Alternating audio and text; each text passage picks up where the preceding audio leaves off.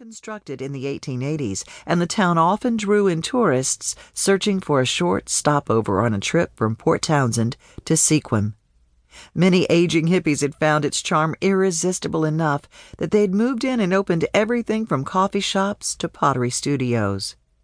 In the golden glow of the late afternoon sun, the town looked magical, with its bustling pier stretching out into the blue water.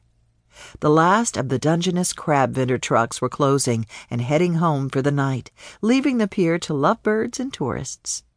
She took a few more pictures, then flew her bird toward the municipal airport.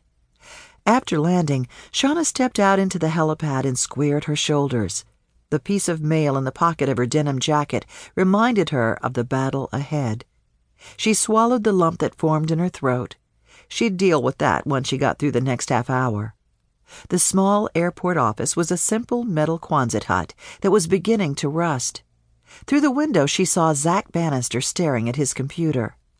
The thought of asking him for help made her cringe, but she had no choice. The wooden door boasted a new coat of blue paint, and the doorknob turned easily in her hand. Zach believed in keeping everything in tip-top shape. After he had gotten out of the Coast Guard, he took some apple stock he'd inherited from his dad and built Hurricane Roost Airport. Though small, Hurricane Roost boasted a nice flat runway and several helipads. It was a busy airport since Zach operated an emergency plane transport business out of here. He stood when she entered, and surprise lit his deep blue eyes. "Shauna, is something wrong?" He wore jeans and a flannel shirt that hugged his 6'1" muscular frame. His hiking boots left flecks of mud on the concrete floor when he came around the desk toward her. A scabbed-over cut decorated his forehead, probably from his latest daredevil escapade. The last adventure she'd heard about had been base-jumping off a bridge.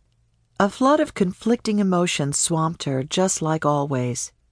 Shauna and Zach had been friends once, but all she felt now was distrust and hatred. He'd ruined her life. Her face burned and she squirmed inside at what she had to say. For the past year, she'd gone out of her way to make sure she didn't run into him. "I need to talk to you." "Sure, have a seat." He indicated the chair across the desk as he retreated to the other side and regained his seat. She forced herself to perch on the edge of the chair. "It's about Alex." Her 5-year-old son was worth every bit of discomfort she felt in this moment. Zach's eyes darkened, and he started to rise, then sank back.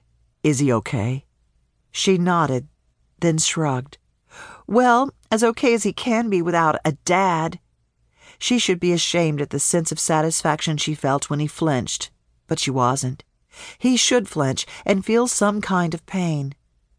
"There's a father-son hike at Freshwater Bay next Saturday. Alex cried himself to sleep last night because he can't go. I told him my dad could take him, but he just cried harder. So when he asked if you could take him, I promised him I'd check with you. It would mean the world to him." Her son had gone through enough the past year, and he adored Zach, who had been like another father to him. Her dad was more of an embarrassment, and even if he agreed to take Alex, Dad was likely to show up drunk. She had been backed into a corner. "I'd be happy to take him." His eyes narrowed as he stared back at her. "That hurt to ask me, didn't it?"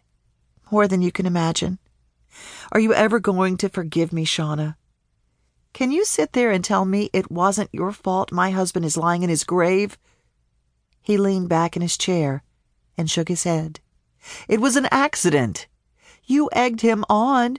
If he hadn't been in such a rush to beat you, he never would have fallen." "You think I don't know that?" He ran a hand through his dark, unruly hair. "Every time I close my eyes, I see his face as he fell." Zach's voice broke and he looked away. "I'd take his place if I could." She squeezed her eyes shut against the horrific death scene playing out in her head. Even thinking about Jack's last moments brought immense pain. After a long silence, she opened her eyes and exhaled. "The hike starts at 9. The kids are supposed to meet at the Whale Trail sign. You can pick him up at 8:30, and it should be enough time to get out there. Just don't let him out of your sight. He's all I've got left."